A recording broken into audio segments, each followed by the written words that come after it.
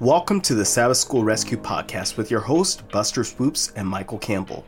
This week we look at Lesson 8, Ministering Like Jesus, in preparation for Sabbath, August 22nd. Let's find out how we can mirror ministry like the Master. The Sabbath School Rescue Podcast is hosted by Michael Campbell and Buster Swoopes at Southwestern Adventist University.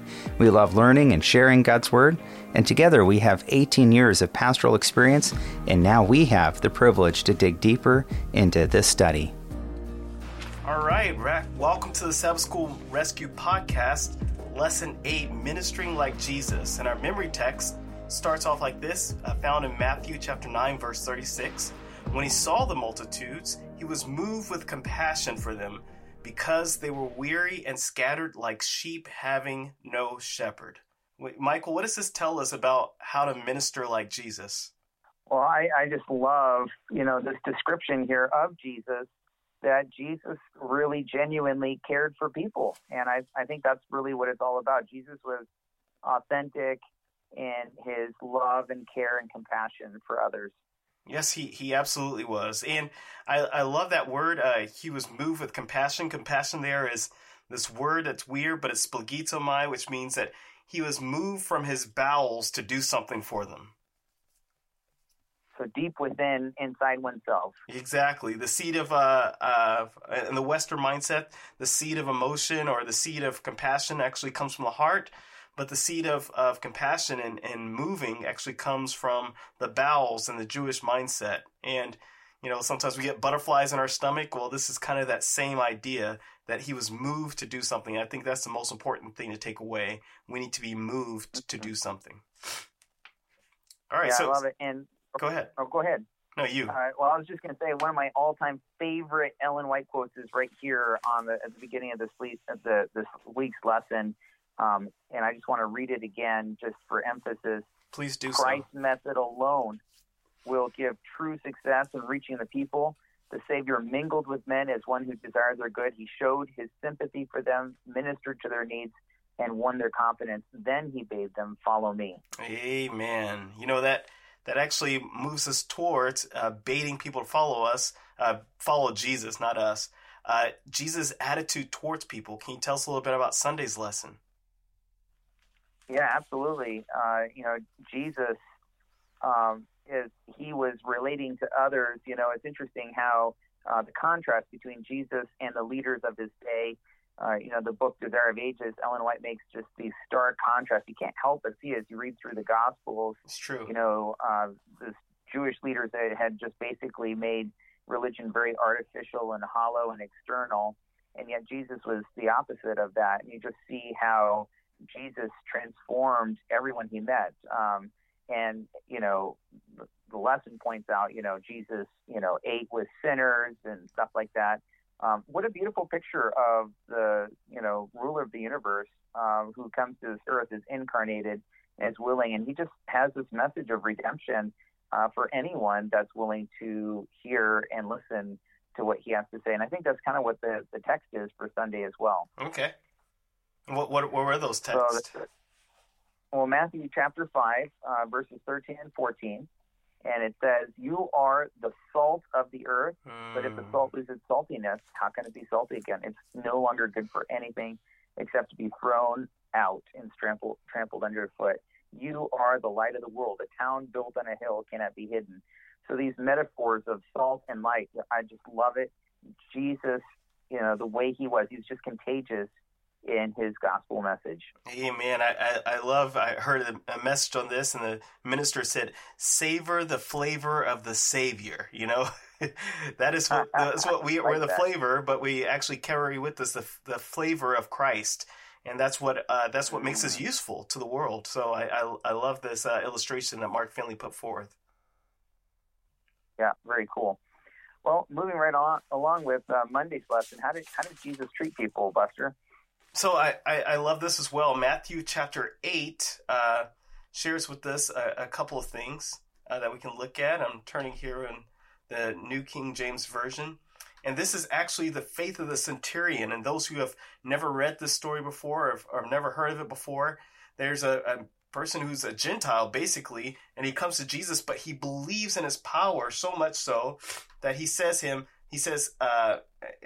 in verse 9 of chapter 8, he says, "For I am also a man under authority, having soldiers under me. And I say to this one, go, and he goes, and to another one, come, and he comes, and to my servant, do this, and he does it. And when Jesus heard it, he marveled and said to those who followed, Surely I say to you, I have not found such great faith, not even in Israel." And so we see that Jesus ministered to people that are outside of his context, but he was also pleased with faith that they had in him. And Mark 12:34 speaks very similarly. He tells the scribe who comes to him and asks him, what is the greatest commandment? And when Jesus shares with them, loving your neighbor as yourself and to love the Lord your God with all your heart, soul, mind, and strength, he says, oh, I believe all these things. He tells them, you're not so far off from the kingdom of heaven. And so he actually fills them with hope, but he speaks directly to them. Even though one was a Jew and one was a Gentile, Jesus still treated them and cared about them and treated them as individuals. So as Jesus treated them as individuals, Michael, it gets here a little bit more down deeper in Isaiah 42, verse 3, and Colossians 4, 5, and 6, and Ephesians 4:15. It talks about the vital principles about sharing faith with others and about our relationship with them. So basically, this part of the lesson is telling us that our faith can actually inspire faith in others, but it's up to us, like Jesus, to minister to people on an individual level. Yeah, and I especially like the passage in Colossians chapter 4, verse 5, which you just referenced, and talks about making the most of every opportunity. So whatever opportunities, it may not be like the most glorious or even the most sublime feelings, but within our circle of influence, to use those moments to share God's love, his grace with other people. Amen. And I don't think we could put a better wrap on Monday's lesson than that. So let's get into part 1 of Jesus's healing ministry. That's Tuesday's lesson.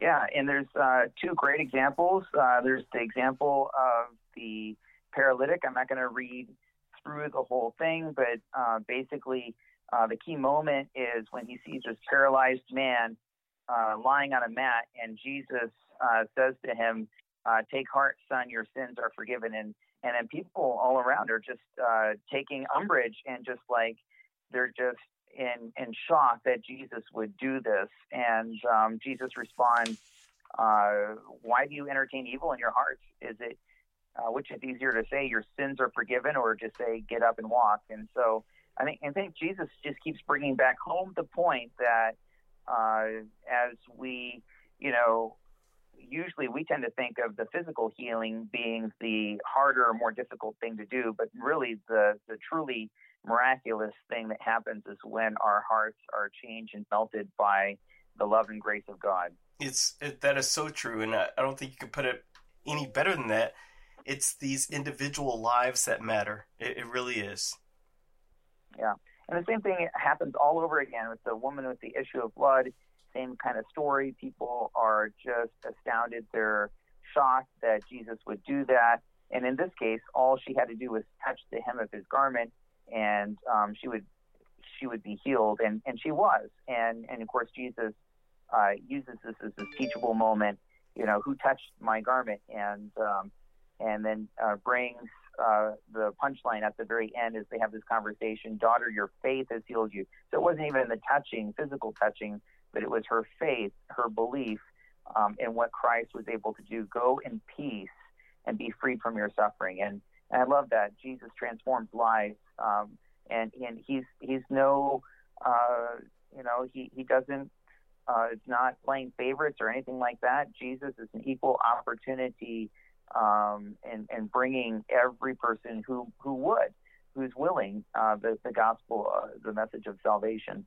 Amen. It just reminds me, he came to seek and save those which are lost, whether they were inside of the house of Israel or outside the house of Israel. Absolutely.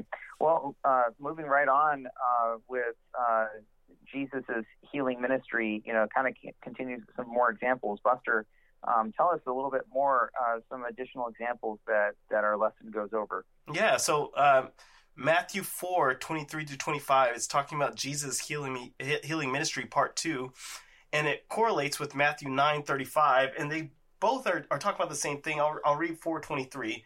And Jesus went about Galilee, teaching in the synagogues and preaching the gospel of the kingdom and healing all kinds of sicknesses and all kinds of diseases among the people. And it talks about the great multitude that followed him afterwards as a result of him going about doing ministry. But then 9:35, now you'll notice this is right before our memory text, which is 9:36. It says, then Jesus went about all the cities and villages, teaching in their synagogues, preaching the gospel of the kingdom, healing every sickness and every disease among the people. And it was then that he was actually moved by compassion for them because they were weary and scattered like a sheep having no shepherd. And something I gathered here, Michael, is that you do ministry by doing ministry. You have to be with the people. I know we love to talk about the prayer life of Jesus, but he had this path that was withered and torn all throughout his life. He spent the time on the mountain with the Father, but then he walked down from the mountain to the valley with the people, and he ministered to them. And you see this path. We need both in our lives. And a lot of us love to stay on the mountain, but we need to walk down from the mountain and actually be with the people in order to minister to them and with them. Yeah, it's very interesting. Throughout Christian history, there's been movements to these ascetic movements to go live in a mountaintop or in the top of, in the early Christian church, there's a guy that lived on top of a pole for years on end, Yeah. Simon was, and all those kinds of physical feats, the great feats, don't really actually make you a more spiritual person. No, they don't. Authentic, genuine Christianity is engaging and interacting with other people. The lesson actually brings up that point, Michael, which is being with people, but also it talks about Jesus being with God, but then actually coming down to minister to the people. And once again, you see this cycle that happens that we need to upkeep in our own lives. And so with that being said, we want to make sure that we're doing the things that we're doing for the correct reasons.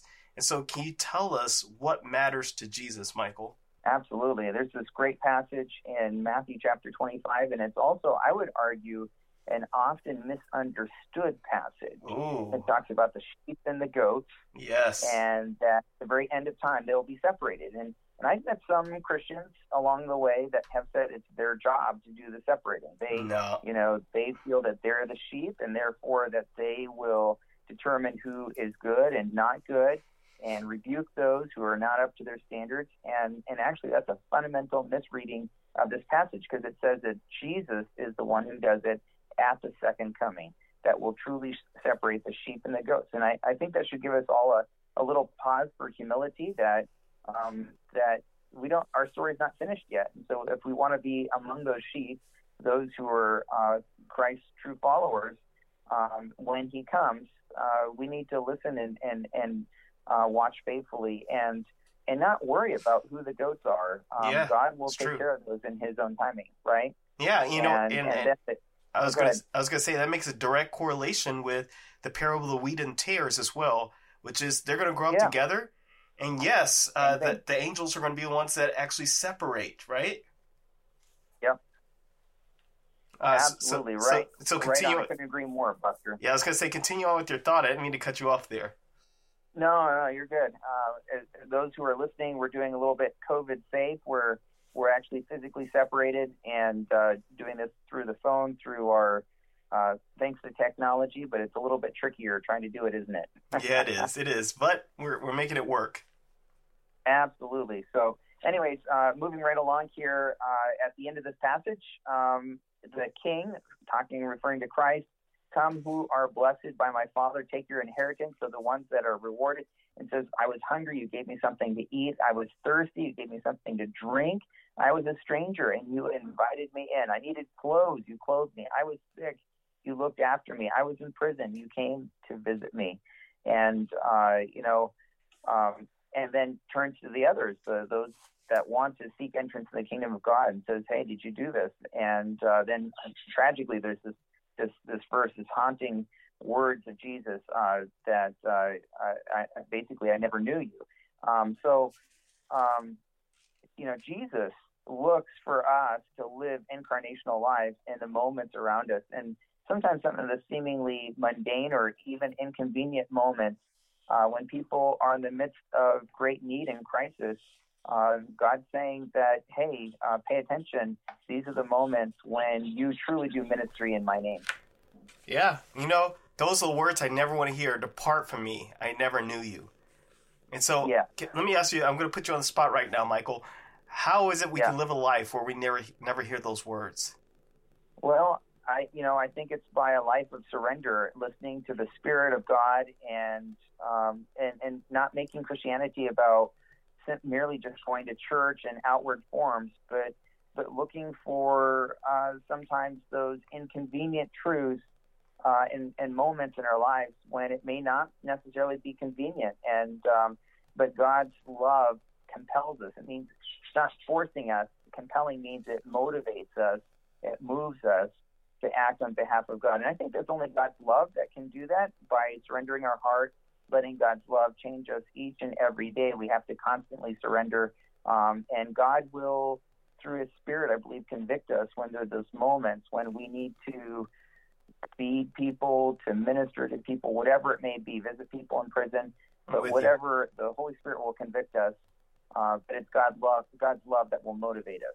Yeah, the more I was looking at this, the more I realized, and the part of this, I'm working on my doctoral project for this, which is so many times we're afraid to be in the presence of God because we don't see God correctly. We don't know God.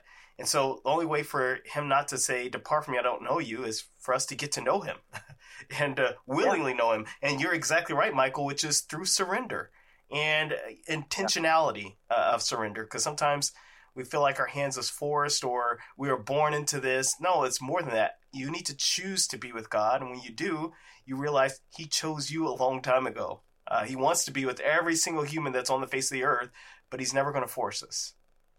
Well, what a loving picture we have of who God is. It's true. It's true.